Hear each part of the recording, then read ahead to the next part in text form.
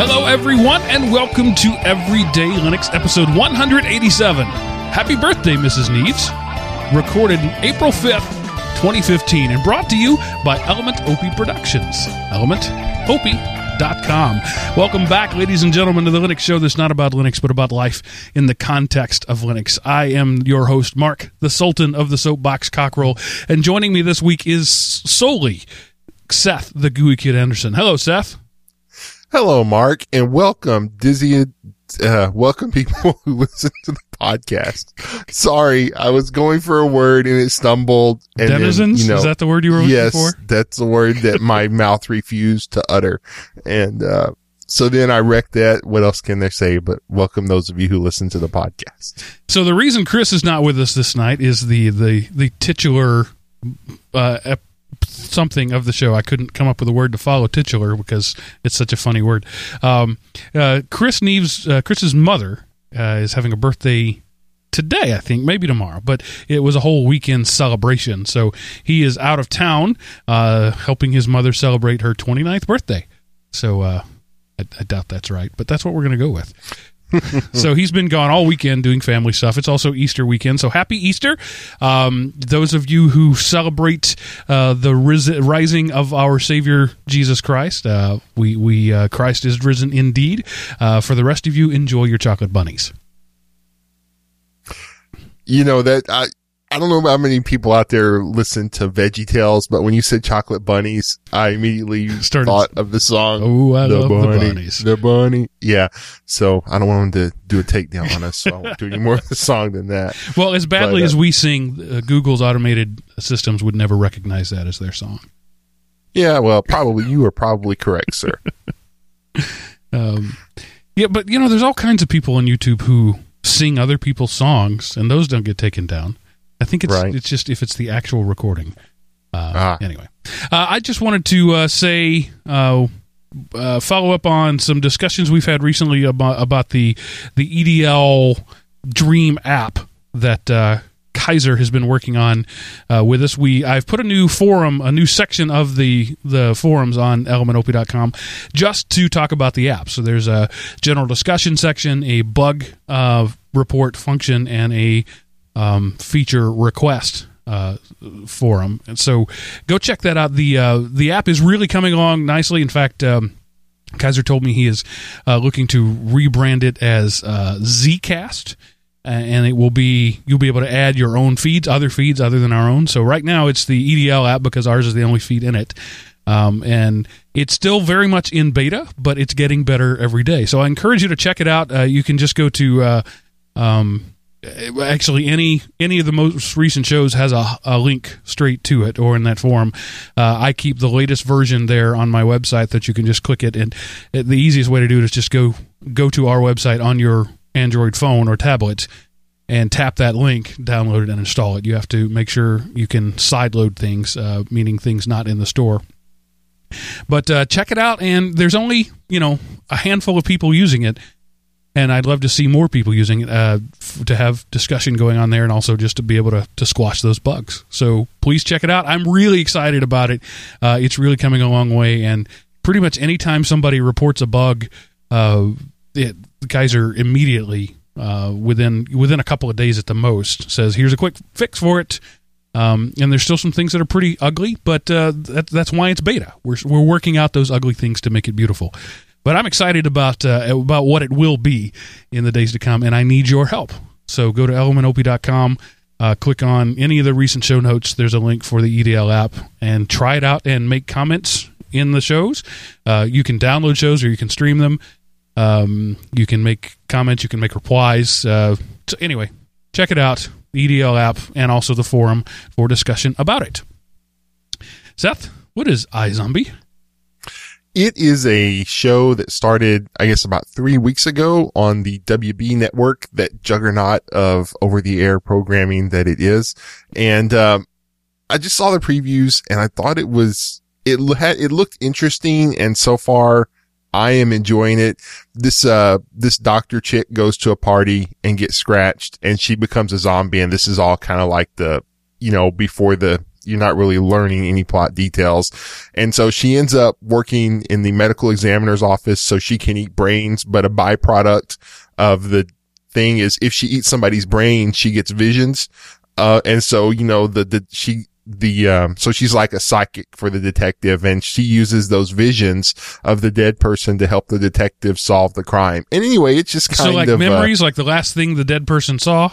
Not necessarily the last thing, but like if she gets in a similar situation to where the deceased person was or something they did, then like, a memory will flash. So not necessarily the last thing, but for the show, it turns out to be kind of some of the last things, but it's an interesting take on the zombie premise. Witty dialogue, some tongue-in-cheek type humor. But it's not really blood and gore like The Walking Dead. Somebody described it as, if Veronica Mars became a zombie. So I never really watched Veronica Mars, but if you liked that type of show, then you might like iZombie. It's kind of I'm enjoying watching it now, and I'm going to stick with it at least a couple more weeks. All right. I'm always down for recommendations about geek stuff. Not anything. I think I remember seeing a commercial for it, but that's about all I know. Yeah, I saw one, and I missed like the first week, but they replay it on Saturday. And then I missed the next week because I worked late and didn't get home in time. But then one of the TNT or TBS or one of those stations did like a marathon of all 2 episodes that had played so far. So I was able to catch up, and I watched it on the premiere episode this last week. So back to the Easter thing, I just wanted to say, it also ties in somewhat with your zombie thing. I believe that there is a special place in hell for the man who invented glitter. You, sir, are evil in every way. My daughters walking through probably Walmart had to have these glitter-covered Easter eggs, the plastic eggs that you put candy in. Right. So they bought 2 8-packs of those, 16 of them. And, of course, they're glittery, but glitter doesn't stick to anything except human flesh. It doesn't matter what you try to put it on, it doesn't stay there. So between filling those and then putting in the baskets and then hiding them today and then the kids picking them up, there is glitter oozing from the pores of my body. I can't get rid of it. I have washed, I have showered. It's just not there. It literally is craft herpes. It's easy to get and you can never get rid of it. Glitter is the herpes of the craft world. I will be living the rest of my life with glitter. And there's just nothing I can do about it. I can't get rid of it. There's no treatment. You can maybe, stem some of the breakouts, but 50 years from now, I'll have a new breakout of glitter from these stupid eggs. I hate you. Yes. There was, I used to go to this church, and I don't know how, but glitter got on this one seat, and it might have been like a wedding reception or something like that. But 5 or 6 years later, I knew which seat was mine because I just walked to where the glitter was and sat by it. It never would go out. And so people have to put personals ads for glitter positive partners because, you can't spread that stuff around.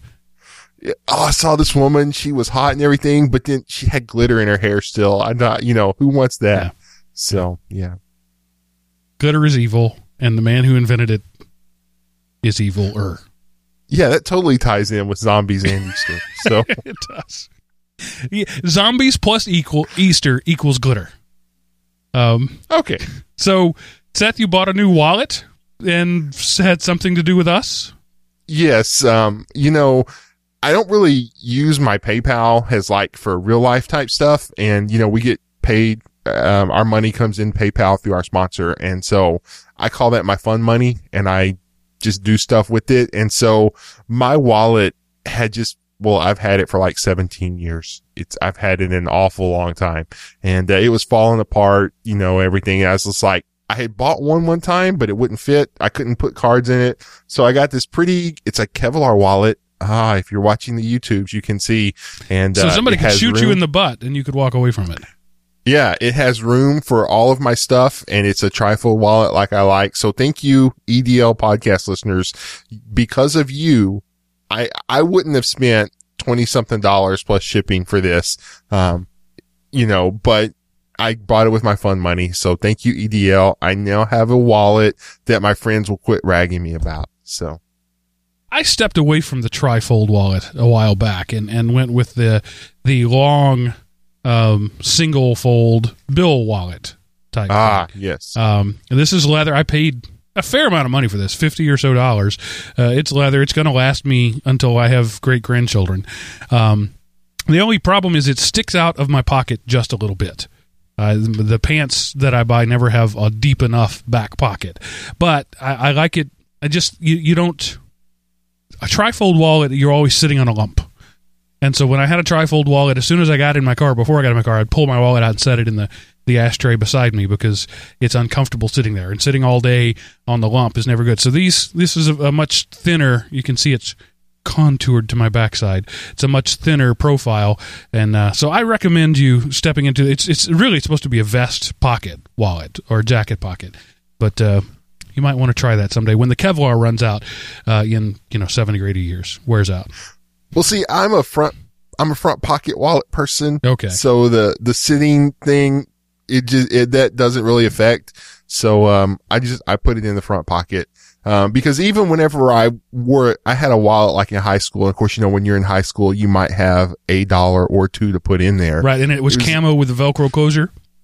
Actually, no, it wasn't camo. It was like, if I remember correctly, it was maroon with gray trim and a Velcro closure, but it felt weird to sit on a wallet with nothing in it. So I started putting it in my front pants pocket, and that's where it stays.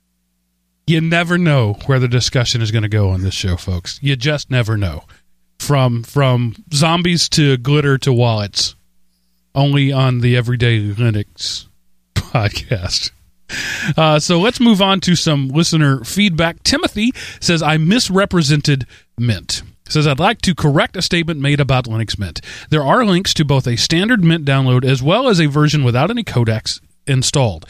From my understanding on their documentation, they provide you with a choice, and it's up to you to do the right thing. I enjoy listening to the show. Keep up the good work. You can also pass on to your listeners that what is called desktop Linux these days is completely viable for a small business, as my drafting business runs entirely on Linux machines. So I did comment that the base Linux package has some stuff in it that's not entirely legal to download in the U.S. So Timothy says there are alternate options out there, and it's up to you to do the right thing. Meaning that nobody's going to do that. Yeah, but it's not their fault. Sure. It never is their fault, because what they do is legal in their country. Right. But I forget where they're based. It's only we Americans who are breaking, not even the law. I don't even want to say that. We're failing to comply with license agreements, with end user license agreements when we download Mint. So it's not like that we're criminals. And what also happens is the first time there's an update to Flash or a codec or whatever, you have now downloaded from the site and you're no longer out of compliance.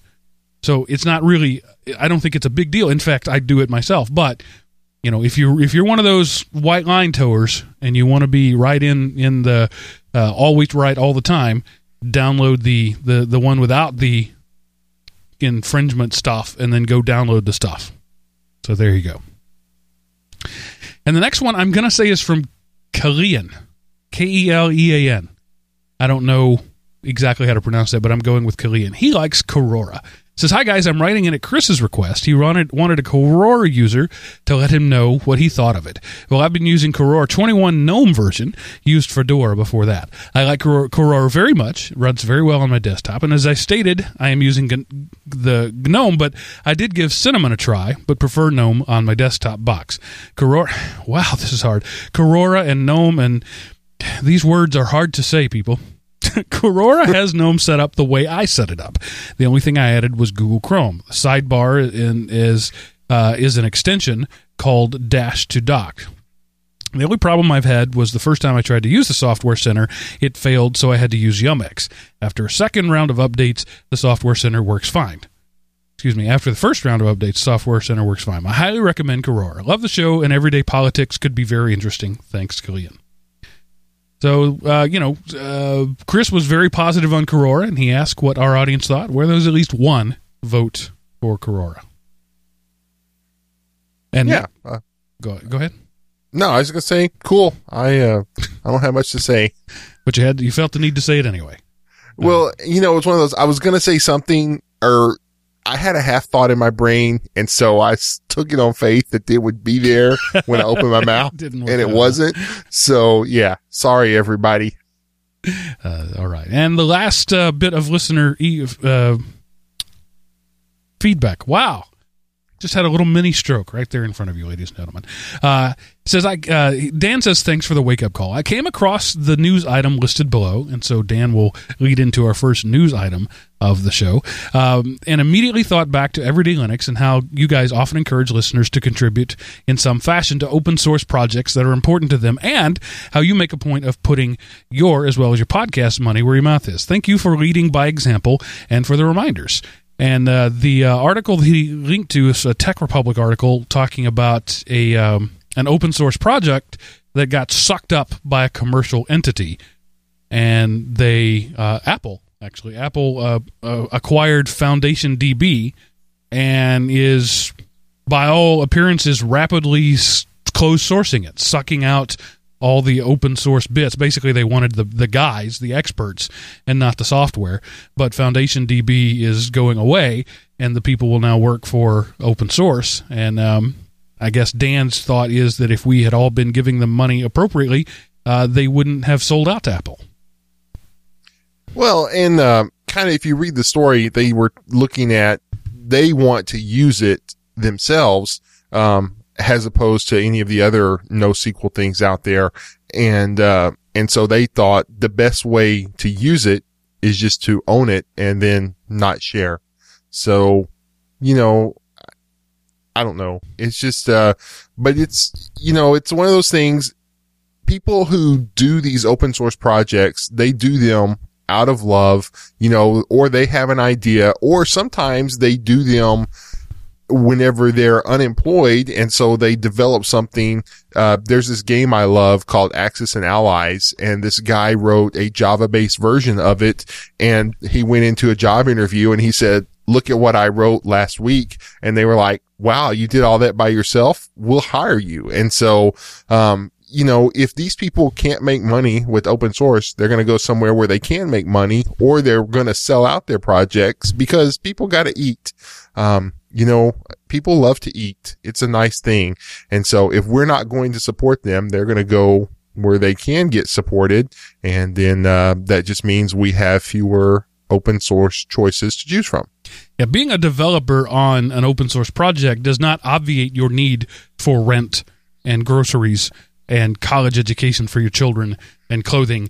Just because you belong to or to contribute to an open source product or are the lead developer of an open source product doesn't mean you don't need money anymore.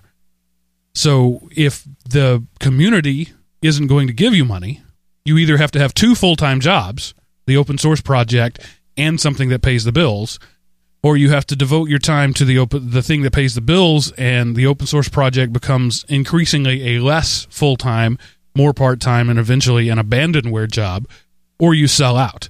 And frankly, I'm totally fine with as long as they abide by the license that they initially licensed FoundationDB through. More power to them. They now are employed by Apple and making lots of money, and they're still making their product.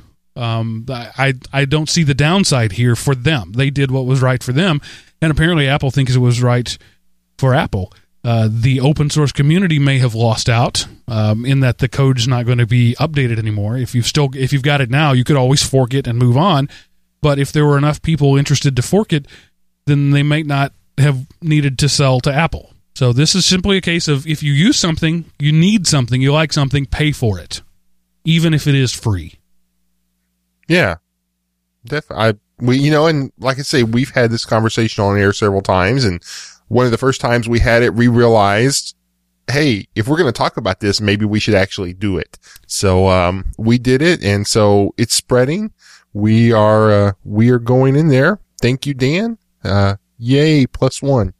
And so in light of that, on the heels of that, I will say that for February, we donated in your name to the Free Software Foundation. we're a couple of months behind. It's just the way it goes, because we won't get all of our income for March for another week or so into April. Like toward the end of April, all the tickers will settle down, and we'll get the Amazon money, and we'll get the Patreon money and all that sort of stuff. So I wait till all that settles down, and then I make a donation. So we're just now up to February 2015. But this month, you supported, by your contributions to this show, the Free Software Foundation, which we know is doing all sorts of great things and a few not so great things, but we choose to support the great stuff. So you supported the Free Software Foundation. That doesn't mean that you're covered. That just means that I took a portion of what you gave to me and gave it back to a project that's important. You could choose to funnel all of your financial giving through me. That would be awesome. I take 10%. So if you want to give me 10 times what you want the Free Software Foundation to have and direct me to donate a tenth of it there, I really love that plan. But if you choose not to do that and you want to be more efficient with your giving, you should give directly to a project that you find useful in a daily basis. Firefox, Linux, MySQL, or not MySQL. What else? There's tons of stuff. Audacity, whatever you use. Chrome. Donate. Yeah, and I like the way we're doing it. I'm sure as we do this more, we'll probably go back and there'll be some projects we hit on a regular basis. But for the most part, it's, we're giving to this one and we're giving to this one and we're giving to this one. And I kind of like that because there's so much that we use. It's really hard to just have your one gift go everywhere. If you're interested in just giving to one thing, what is the name of that group that the Linux Foundation started? The something. Where the open source, do you know what I'm talking about? Yeah, I know what you're talking about. I just can't come up with the name of it. Is it CLI? Is that it? If only there was a repository of information that we could quickly access to find these things. If only. It was it was infrastructure. They were going to put money into the things that are the backbone of the internet, like DNS and things of that nature, SSH and things that we all use that nobody's Core Infrastructure Initiative. There you go. Core Infrastructure. Yes, the CII. So if you want to just give to one thing and have that one thing shotgun out, something like the Core Infrastructure Initiative, started by the Linux Foundation. Of course, they partners from tons of tech giants are a part of that. So sorry, that's all right. That's what vamping is for. I covered for you. So moving on to our next bit of news for the week, DuckDuckGo is now DuckDuckGrow. Yes. And for those of you who don't know what DuckDuckGo is, it is the anonymous search engine. They don't store your search habits or what you searched for. They let you search in anonymity. And so, consequently, you don't have the robust services that have grown up around it, such as Google has, but it's a way for you to just search and then not have that come back to haunt you. So if you want to do a one-off search for, what's the most absorbent tampon out there, you're not all of a sudden going to see ads everywhere for feminine products. So I don't know why you'd want to search for the most absorbent tampon, but that was the only example I could think of. But yes, their growth has, they've more than doubled in the last year, and it's like, it has shot up like 3 times in just the space of, just a couple of years. So, they aren't equal to Google in size, but they are growing. There seems to be a market out there for people who, look, not everybody uses DuckDuckGo. They're not searching for chemical weapons recipes. They just want to just be left alone. And it's nobody's business that they are searching for the best fondue pot out there or, who makes the best hash browns. Is it McDonald's or Wendy's? Or anything like that. I want to search for what I want to search for, and I don't want everybody trying to monetize every little thing I do and package it up for ad revenue. So and they're not cheating. They're not cheating when they do this. So you still see ads from Google using DuckDuckGo. You just don't see personalized ads. So they're anonymizing your searches. So I think you're really, from the standpoint of an advertiser, you're actually ensuring that you get less relevant ads. You're making sure that you get a poorer product when you use DuckDuckGo. I understand if you're a tinfoil hat guy, that's exactly what you want. Again, nobody should know that I'm searching for whatever. And frankly, I do that sometimes. When I'm searching for something, especially now that I'm so tied in with Google Now, my searches on my Google toolbars in Chrome and in Firefox and on my phone all now tie into Google Now. So if I just have a wild hair and search for, famous porn stars of the 70s, just because I'm having a conversation and that comes up, now suddenly I'm starting to get ads for things, or Google Now updates. Hey, there's a porn convention in downtown Atlanta. I'm making this up. This never happened. But these are the sort of things that will happen. Right. So I do, I do fire up a incognito browser when I need to do stuff like that.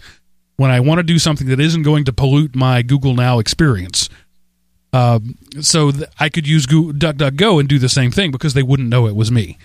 So I'm not anti-DuckDuckGo, but at the same time, I think that you are doing your own self a disservice because you're going to see ads anyway, but they're ads that are going to be less effective now, less useful to you. They're going to be even more annoying than they were before. Well, but it's not just the ads. It's the whole digital footprint of everything you've ever done. And you can look at it this way. This way, the advertisers are able to market to a segment that they weren't able to market to before. They can market to those people who just don't want to be tracked. So maybe they get a lower return, but it's a bigger return of nothing.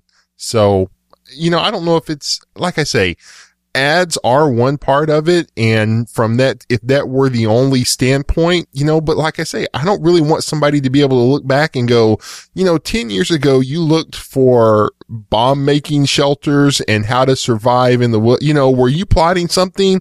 And just like, no, leave me alone. I do out of sheer curiosity search for some weird stuff sometimes. Yeah. Like, I have Googled how to make an atomic bomb.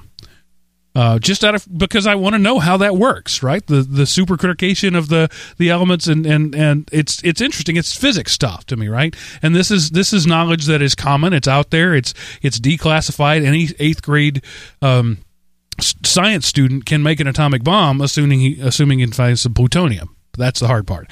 But because I have done those searches just for my own curiosity, it's entirely possible I'm on a watch list somewhere. So I recognize that there's two sides to this coin. No transition at all. I talked myself into a dead end. Audacity 2.0 is released. 2.1. Excuse me. Yes. So, they released a new version. They've added some new filters and stuff. I plan to install it before next week's show so we can see, we've talked about Audacity. We've supported them. Audacity is how we record our show. And so since we're using them, I figured we'd throw them some publicity and just say there's a new version out. And this is not just, this is a major revision. It's not, it was at 2.0.6, I think. So we have just skipped. We're no longer on the 2.0 trail. We're now at the 2.1. And there's some pretty major overhauls they've done. So much so that I'm reluctant to download it and use it. Not because I don't think it's going to be better, but because I am so ingrained in the way I do things. I have the settings. I know what they do. Like, for example, one of the things they've done is improve noise reduction. Well, okay, maybe it is improved, but is it going to take me 6 months to figure out how to use it when I already know exactly what works for the way I use it? So this is a major release, but these things also kind of make me scared sometimes when you make a big jump like that. But go Audacity. I agree, but but anyway, there's a new version out there, so it's nice to know that Audacity is still around and still improving, and they aren't just, they aren't another abandoned project littering, GitHub or something like that. Sadly, malware people aren't abandoning their projects, but Google is on the move and cutting it in half. Yes, Google kind of released their state of Android security for the year, and they found that the amount of malware installations were cut in half, from 13 to 14. And, Google found that fewer than 1% of Android devices had a potentially harmful app installed, and fewer than 0.15% of devices that only install from Google Play had a PHA installed. Now, of course, that's Google marketing spin, and so I'm sure there's a lot of scumware that wouldn't qualify for that is out there. But, there's a difference between something that serves up ads you don't like and something that alters the functionality of either apps or the device yourself. So security is getting better. There's still lots of areas out there. Don't just say, oh, well, Google's secure now, I can install whatever I want from wherever. You still have to use your brain. But it's getting better. And they make a point to say, use the store. Because they have Python scripts, I'm sure, that audit code and look for this sort of stuff. 0.15% of the devices that don't sideload had malware. So that says something. Of course, there are times when you need to sideload. For example, the ETL app. We're not ready to put that in the store yet. We're still in beta mode. So you're going to have to sideload that. You have to trust me, and I'm trusting Kaiser because I haven't audited the code. I don't know. But at some point, it's going to go to the store, and it will be vetted there. So whenever possible, get things through a store. It doesn't have to be the Google Play Store. It could be the Amazon Store or AppBrain, or there are other stores where you can get apps. But just randomly clicking things and installing them is never a good idea. And so, when they factored in things, it was only 1% anyway, right? But that was 6 times higher on devices that sideloaded. That's something to think about. Right. And, and one of the things you have to do in order to sideload is you have to root your device, if I'm not mistaken. So when you do that, you weaken the security, inherent in your system. And you can sideload without rooting. Oh, you can sideload without rooting? Yes. Oh, okay. Well, never mind. My point is null and void. I withdraw. But also don't root unless you know what you're doing. Right. And on any good app, there's only a couple really, but the major rooting apps that I know of ask permission every time a new app asks for root. So it'll say, hey, this thing needs root. Are you okay with that? And if you don't know why it's asking for root, if you didn't download something that says titanium backup -root, and you know what you're doing, say no. Always say no if you don't know. Yes. If only there were some repository of knowledge you could search and find out what was asking you and why. But despite Google's efforts, malware is still a good business to be in. Yes. There's this Direwolf malware has stolen over $1 million so far, and that's nothing, but it's not doing anything new. It gets installed on your system. When you go to a banking site, it throws up a page that says, we're currently down. You need to call this phone number to complete the transaction. And it's a phone number probably outsourced to India or something where they get your information, and then they're able to then turn and siphon money off of your account. So So you have a guy on the phone that says, oh, well, what's your username and password? And you tell them, this is the attack vector. Stupidity is the attack vector. Yes. And if you look up in the, address bar, it doesn't say https://www.chase.com. It's bit.ly/azulu7charliealpha. And then it's an under construction thing with the picture of Chase on it. So, brains, people, don't let the zombies eat them, or, at least feed a zombie because you've worked your brain out. I don't know. I was going to tie back into iZombie, and man, we're just both off tonight. Step 1, don't be stupid. Step 2, don't be stupid. If somebody on the phone asks you for your password, hang up the phone. End of discussion. Nobody. If you're doing business with somebody and they legitimately ask you for your password, stop doing business with them. Nobody should ever ask you for your password over the phone. If they do, end the conversation. And if you're sure you're talking to their people, end the business relationship. Just don't do it. I got a call one time from Discover Fraud Prevention, and they were like, yes, we noticed this activity on your card. I need you to give your passcode. And I was like, you called me. You tell me who I am. I'm not telling you squat. And so I hung up the phone, and then I called the 800 number off the back of my credit card.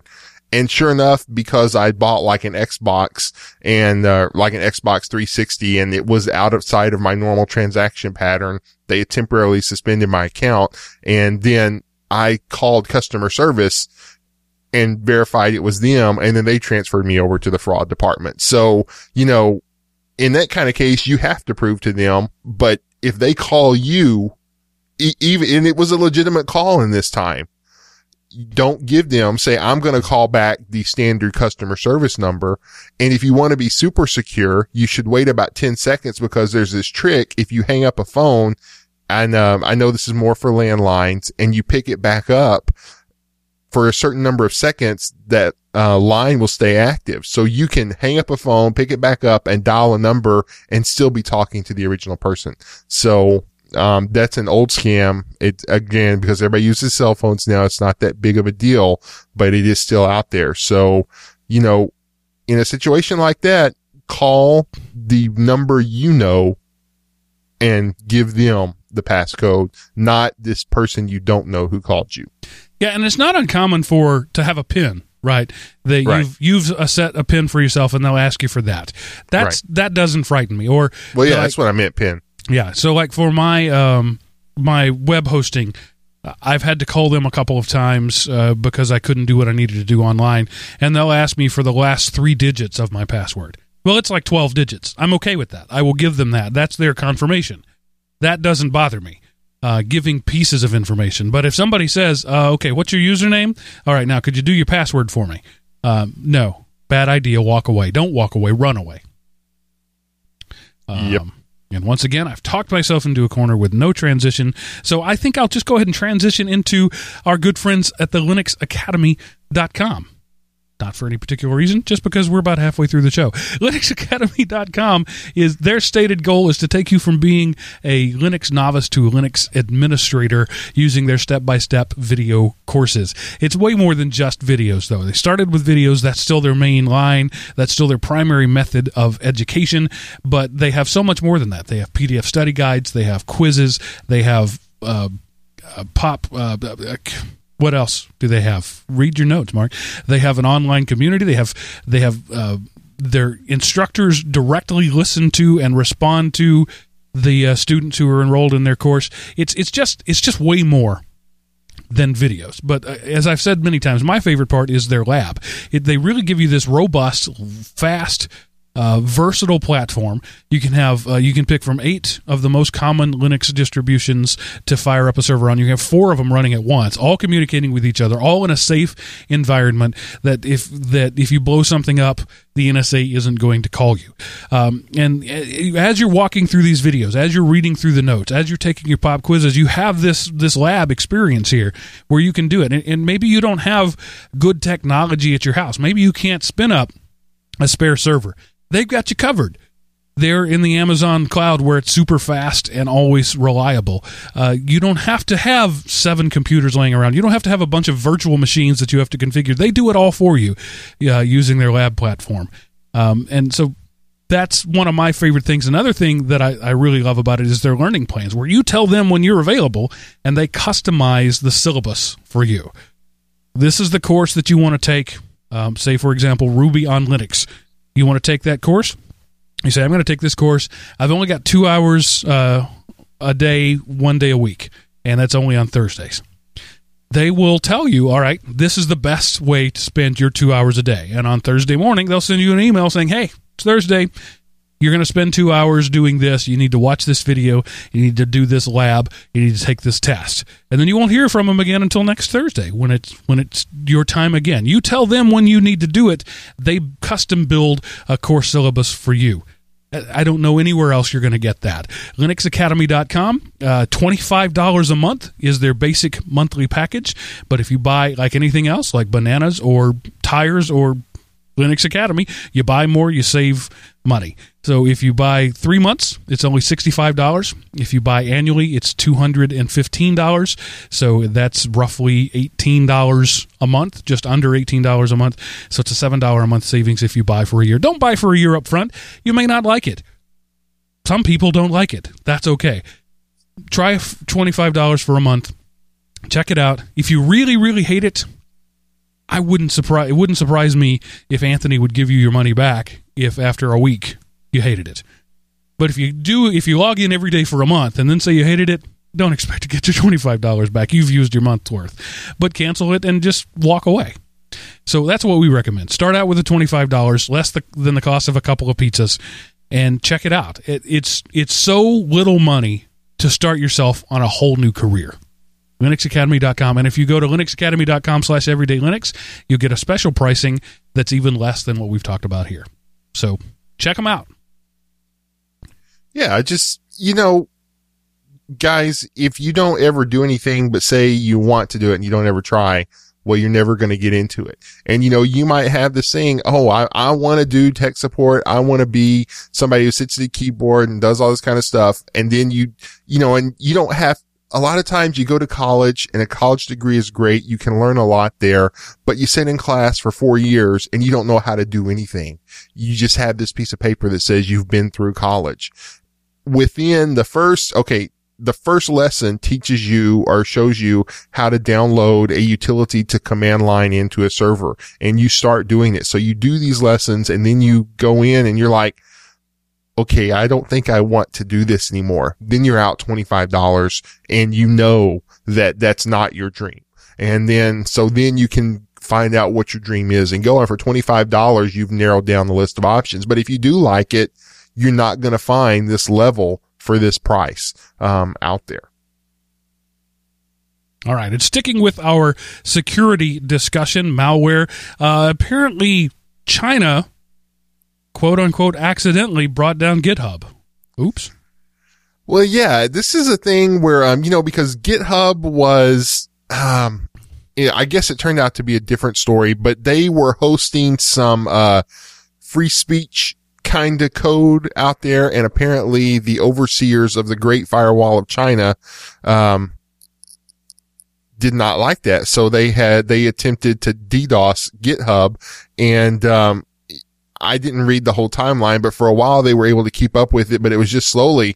But here's the thing. There's so many companies out there that host their own private code on GitHub. And so all of a sudden people can't get to their code to update it or to download it or whatever else. And so it turned out to be, kind of a big deal. And then this one guy, he has this, he's a pretty uber geek, white hat hacker type person. He, ran through some of the code and some tools that he has. He was able to show pretty conclusively, that, hey, this originated from China. And so it was China that was DDoSing GitHub. Yeah. And not just a server in China, but Chinese owned government run, firewall and hardware devices were actively DDoSing, or the evidence points that way. Right. That this wasn't just a server spun up by a Chinese person or just on Chinese soil. This was the Chinese government, equipment owned by them, software managed by them, was actively attacking GitHub. Right. And of course, DDoS stands for Distributed Denial of Service Attack. Just a quick primer on that. What happens is they get a bunch of computers attacking or sending basically garbage requests to a website to keep the legitimate request to that website from getting through, making it seem like that website is either offline or unresponsive. And websites are so robust and bandwidth is so plentiful that one computer, even if it's just, tearing up a gig connection to the internet, it's really not going to be able to take a site down. But when you have a vast array of machines pointing at a specific thing, it doesn't matter how good, it can only take so much bandwidth. before it kind of grinds to a halt. And in a story that may or may not be related to this, President Obama signed an executive order giving the Treasury Department the ability to fight back against people who engage in against government entities who engage in cyber terrorism.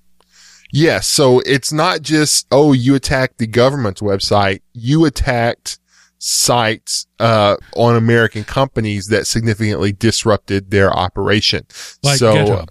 Yeah, something like GitHub. And this is one of those things that was announced on April the 1st, but it was not in April Fool's.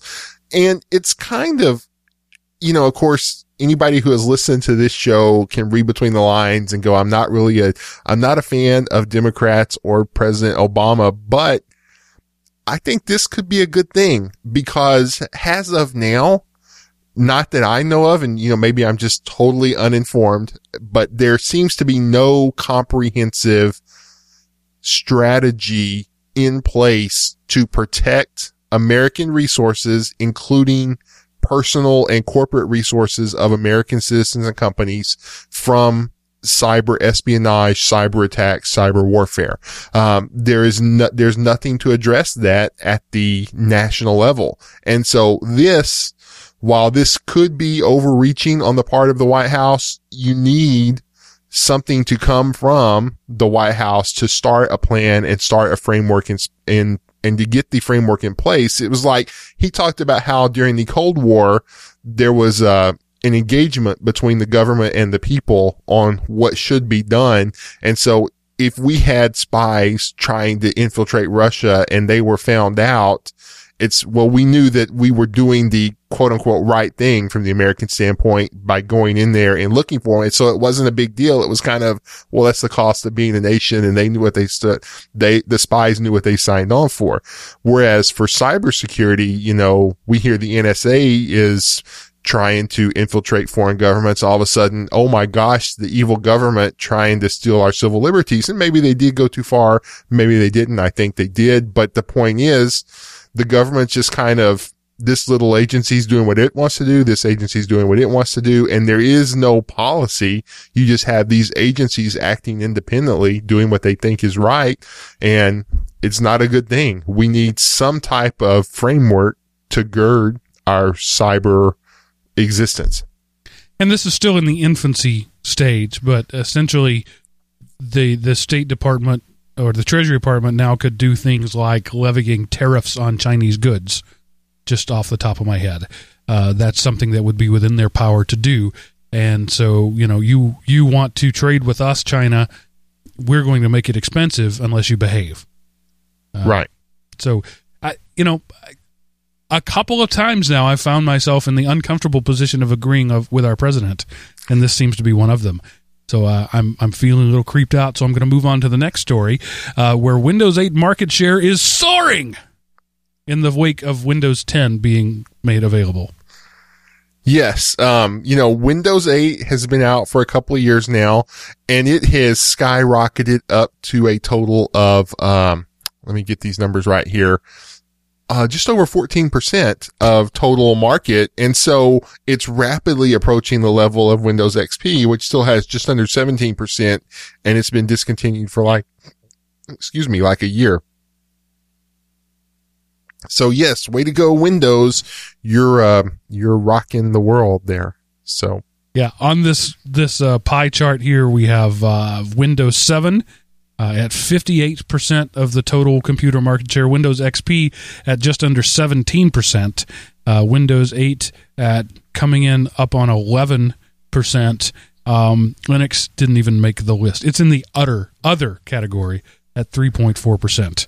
Right. Mac OS has two categories. 10.10 is at 4%, and 10.9 is at 1.6%. So you combine those two, and you're at 4%, 5% of the market. So it's a Windows world, according to netmarketshare.com. Yeah, and again, that's on the desktop. They're just looking at desktops, not the overall internet, or otherwise, Android and iOS would be dominating things, and Windows would be in the other category. So Windows 8 was better than Vista, but just better, just barely better. Windows 8 adoption has been terrible, so much so that they're moving straight to Windows 10. I don't know what the marketing reason for that is, but and they're just, you get a free upgrade because Windows 8 sucks so much. Here's a free upgrade.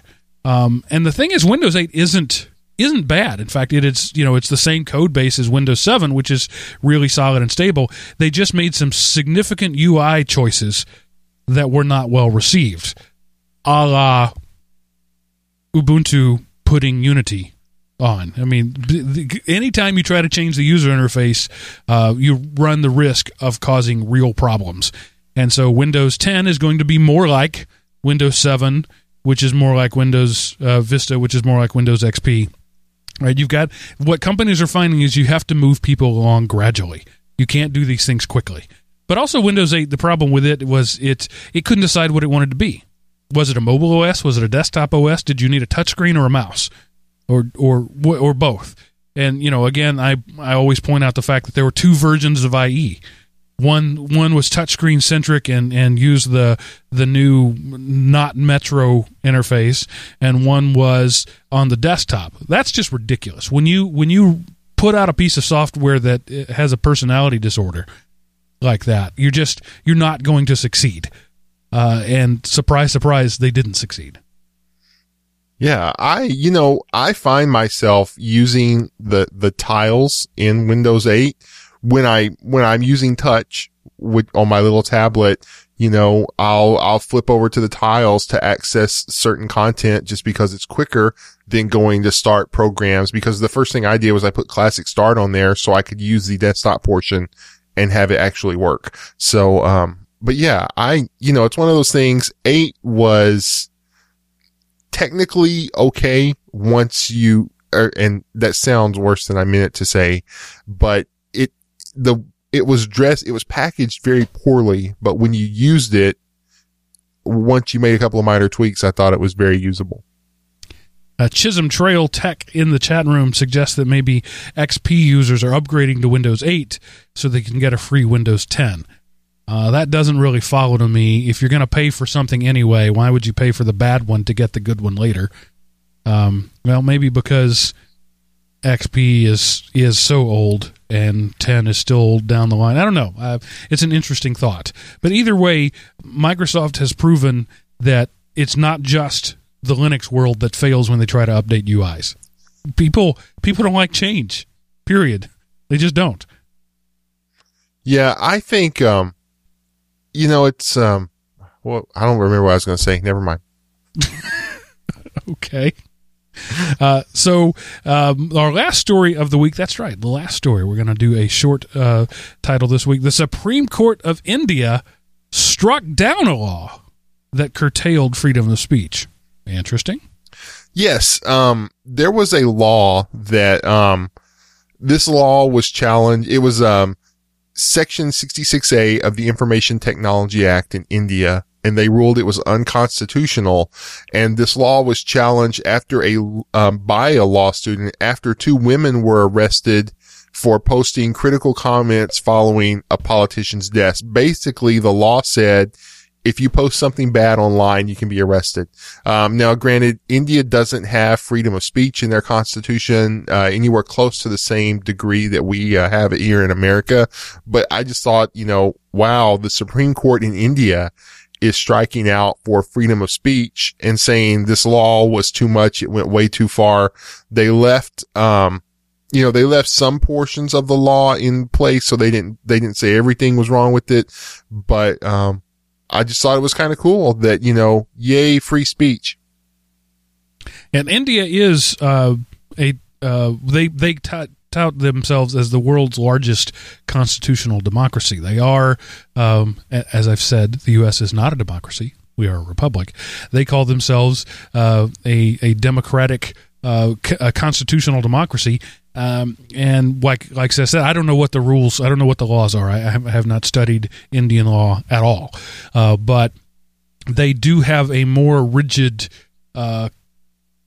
more stringent control over what their people do and say. but apparently this was too much. So not only did they overturn this action, they actually overturned the law that these people were arrested under. So they didn't just overturn the conviction of the women who were arrested, they made the law null and void. That's pretty powerful and progressive. Heads up. Kudos to you, India. Yeah. So, I mean, because we're critical of other states whenever they fall outside of our definition of virtue. So, like to give them some props when they do what seems to be the right thing. So, yeah, and it may be, again, it may be that they are a little less terrible than they were. I don't know, but yeah, I'm always. It's always a good thing when large entities, be they governments or businesses or non-governmental organizations, take steps toward giving freedom to the people under them. So, yay. This is a win for freedom. Woohoo! So having said that, Seth, what do you have what happened this week in history? All right. Well, this week in history, April the 4th, 1975, this little company was founded in Albuquerque, New Mexico, a partnership between Bill Gates and Paul Allen named Microsoft. I think I've heard of them. Yeah. So that is 40 years ago this week in history. Still, I'm older than Microsoft. That makes me feel old. If you look at it, it's not hard. Do a search for, Microsoft employees, 1975, and you will find a really, the group of developers who worked at Microsoft back then would fit in at any Linux convention today. They're long-haired, neck-beard geeks. Right. And it's so interesting because Microsoft, certainly through the 80s and even more so through the 90s, got this almost IBM crew-cut black tie mentality. They were the professionals, the serious guys. But they started as long-haired hippie freaks, and Bill Gates fit right in there with them. And it's pretty amazing, right? They started with this goal of changing the world. Very rarely does a guy in a suit and tie say that his express goal in life is to change the world. It's always the outsiders, right? The people who don't quite fit in anywhere else want to make a world where they do fit in. And then, in 25 years, they became, it was like when the baby boomers grew up, and they started as the hippies, and then they became the yuppies. That's kind of the what happened to Microsoft. They went from hippies to yuppies. Yep. I don't know that I had a point with that, but I was hoping for a better follow-up than yup.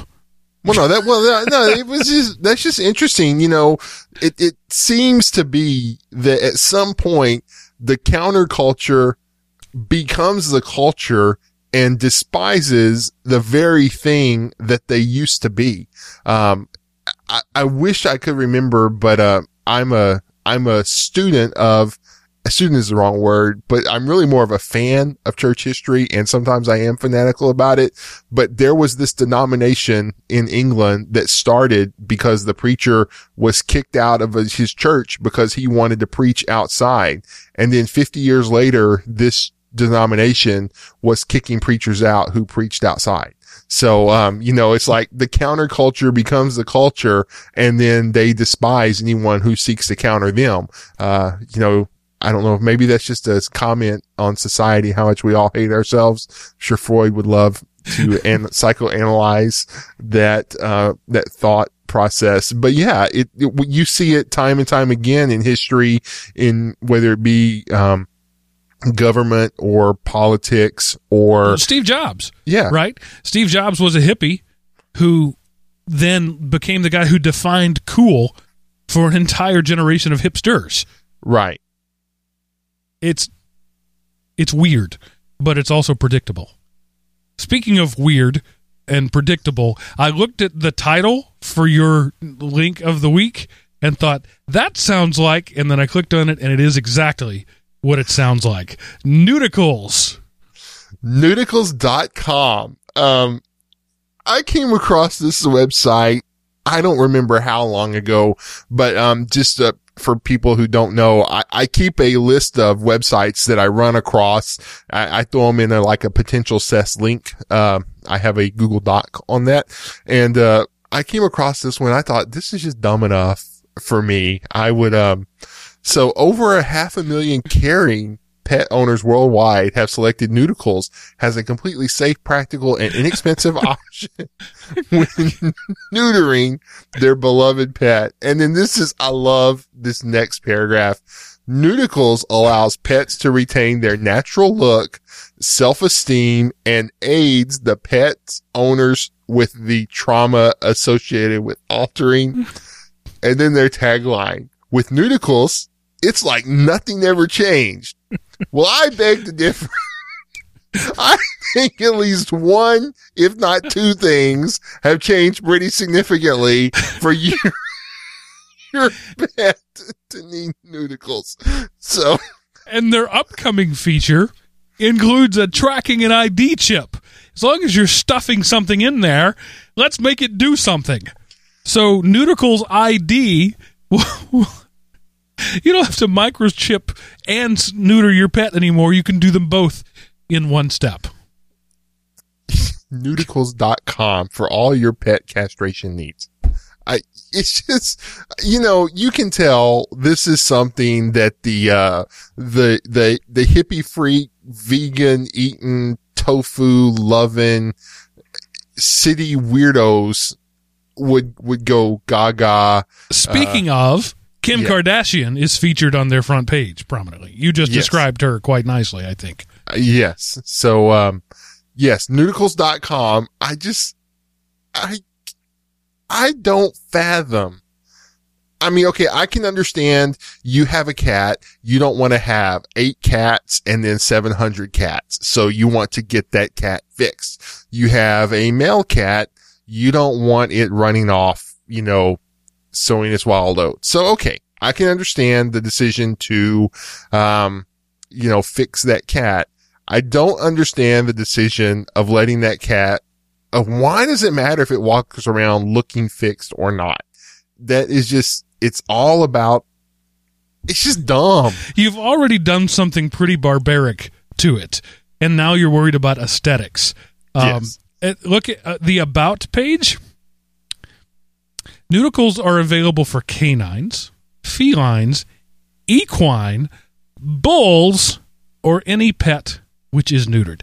So, if I'm a bull and you make me a steer, I think the least of my worries is that I don't look like I did before. That's all I got to say about that. What kind of farmer is walking around, looks out there and goes, that boy just don't look right without something hanging down. Let's go get him nudicled. But then again, I mean, if you're going to buy a pair for your truck, I can understand. You might as well put them on your cow too. So, another thing I don't understand, but so I grew up, as you did, Seth, in a rural area, a Texas cattle country, mostly dairy cattle where I grew up, but some beef cattle. Right. And neutering is not the worst thing we do to these animals. No. I'm going to stop right there. But to even consider, this company makes them for bulls and for horses. That amazes me, because I don't think they would go through the research and development to create them unless somebody had asked first. So somebody turned a stallion into a gelding and then decided it didn't look right and went to this company and asked them to make a new product line. I don't know what to do with that. I don't know how to process that. My brain is stuck. There's a runaway zombie process taking up resources. I can't process that. No, what happened was some analytical person was mining everybody's search results on Google and says, how can I make my cow look normal after castration? And then they I know, look, and there's a company that does this for dogs and cats. Let's get them to make a product. So, I mean, first off, if you're castrating a cow, you've got bigger issues. Well, castrating a bull. So, sorry. Cow is the type, not the sex for me. That's just how I think about it. So, you have your male cows and female cows, like you have male dogs and female dogs. That's how my brain operates. Let me lay a little country on you. All right. A bull becomes a steer.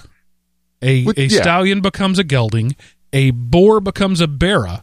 A dog becomes a dog. These are the things you do when you snip. The names change. You may not have known that. Little trivia for you.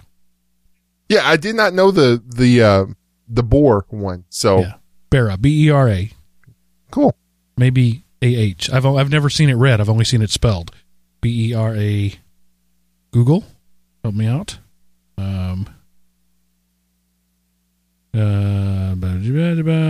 No.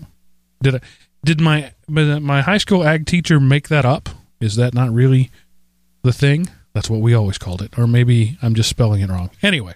Barrow castrate. Barrow. Okay. So just country guy called it Barra.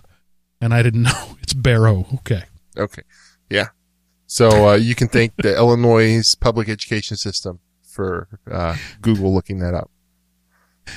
I did that. The town I came from, the cool thing to do was be in the Future Farmers of America. I had no interest in being a farmer. Well, not at all. By cool, you meant only. So that's exactly. It was football and FFA, and generally you had to do both. Yeah. This is pre-internet, people. Don't judge us. So I wanted the cool corduroy jacket. Yes, I said corduroy. It's a blue corduroy jacket with a big yellow emblem on it, and I wanted it. So I joined the Future Farmers of America, the FFA, and went out and took agricultural sciences as one of my classes. And one of our field trips was we took boars and made them barrows one day. And I have to say, it was one of the worst experiences of my life. There is no sanitary, clean, easy way to do that. You grab the guy's legs, you spread them apart, and you snip. And that's just all there is to it. But the reason you do that is it makes them bigger. It makes them produce more meat. There's agriculturally valid reasons to do it. I'm just glad nobody has ever decided to do that to me. I'm big enough, I guess. So I don't know why I started down that line, but just because I know. I've done things I'm not proud of. I've put my arm inside parts of a cow that I wish the arm hadn't been inside. I've turned virile, healthy male boars into eunuchs. These are the nightmares I have at night sometimes. This may be the strangest show we've ever done. But not at any point did I ever think, hey, we should put something prosthetic back in there. Maybe I'll start a company called... I missed the boat. I could have started the company and made tens of dollars doing this. I can't imagine it's a big business. Oh my gosh. They're big enough for a website and a photo of Kim Kardashian on it.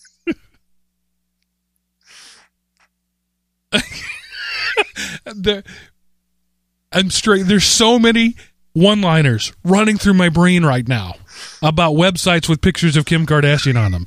Just so many that I'm having to filter them all out. So I'll just say this is the part of the show where I tell you how you can contact us. elementop.com. Click on the Contact Us button at the top of the page. If you want to send an email to all of us, edl@elementop.com. Or if you'd like to have your voice right alongside ours, 559-I-AM-OPIE. That's our Google Voice number. Leave us a voicemail, and we'll put you on the show. I'm sorry this was such a weird show, but, weird shows can be fun too. I don't know. I'm still one-liners about Kim Kardashian. Okay, here's my question. Okay, more people in America have been married to Kim Kardashian than have died of Ebola. I believe that's still true. But have more people in the world died of Ebola, or are there more websites that have Kim Kardashian's photo on it? Well, I'm going to go with the latter on that one. I'm sure there are several billion pages. I bet if you did a Google search for Kim Kardashian photo, you would get more than 3 hits. Well, no, I mean worldwide. So worldwide, have more people died of Ebola, or are there, if you take the total of Ebola deaths worldwide versus the total, like throughout all of history? No, just this most recent outbreak. So, you're looking. Oh, well, definitely Kardashian wins that one. You really? But if you tally up throughout history, I don't know. She may be competitive. Ebola may be competitive with Kim Kardashian at that point. I'm sorry if I offended anyone with that. A little bit. You're a little bit sorry? I'm a little bit sorry. So if you want to send Seth some feedback, elementop.com, click the Contact Us button. That's the way you do it. What a weird way to end the show, but that's where we're going to stop it right now. Thanks for being a listener. And if after this you're never a listener again, I don't blame you, frankly.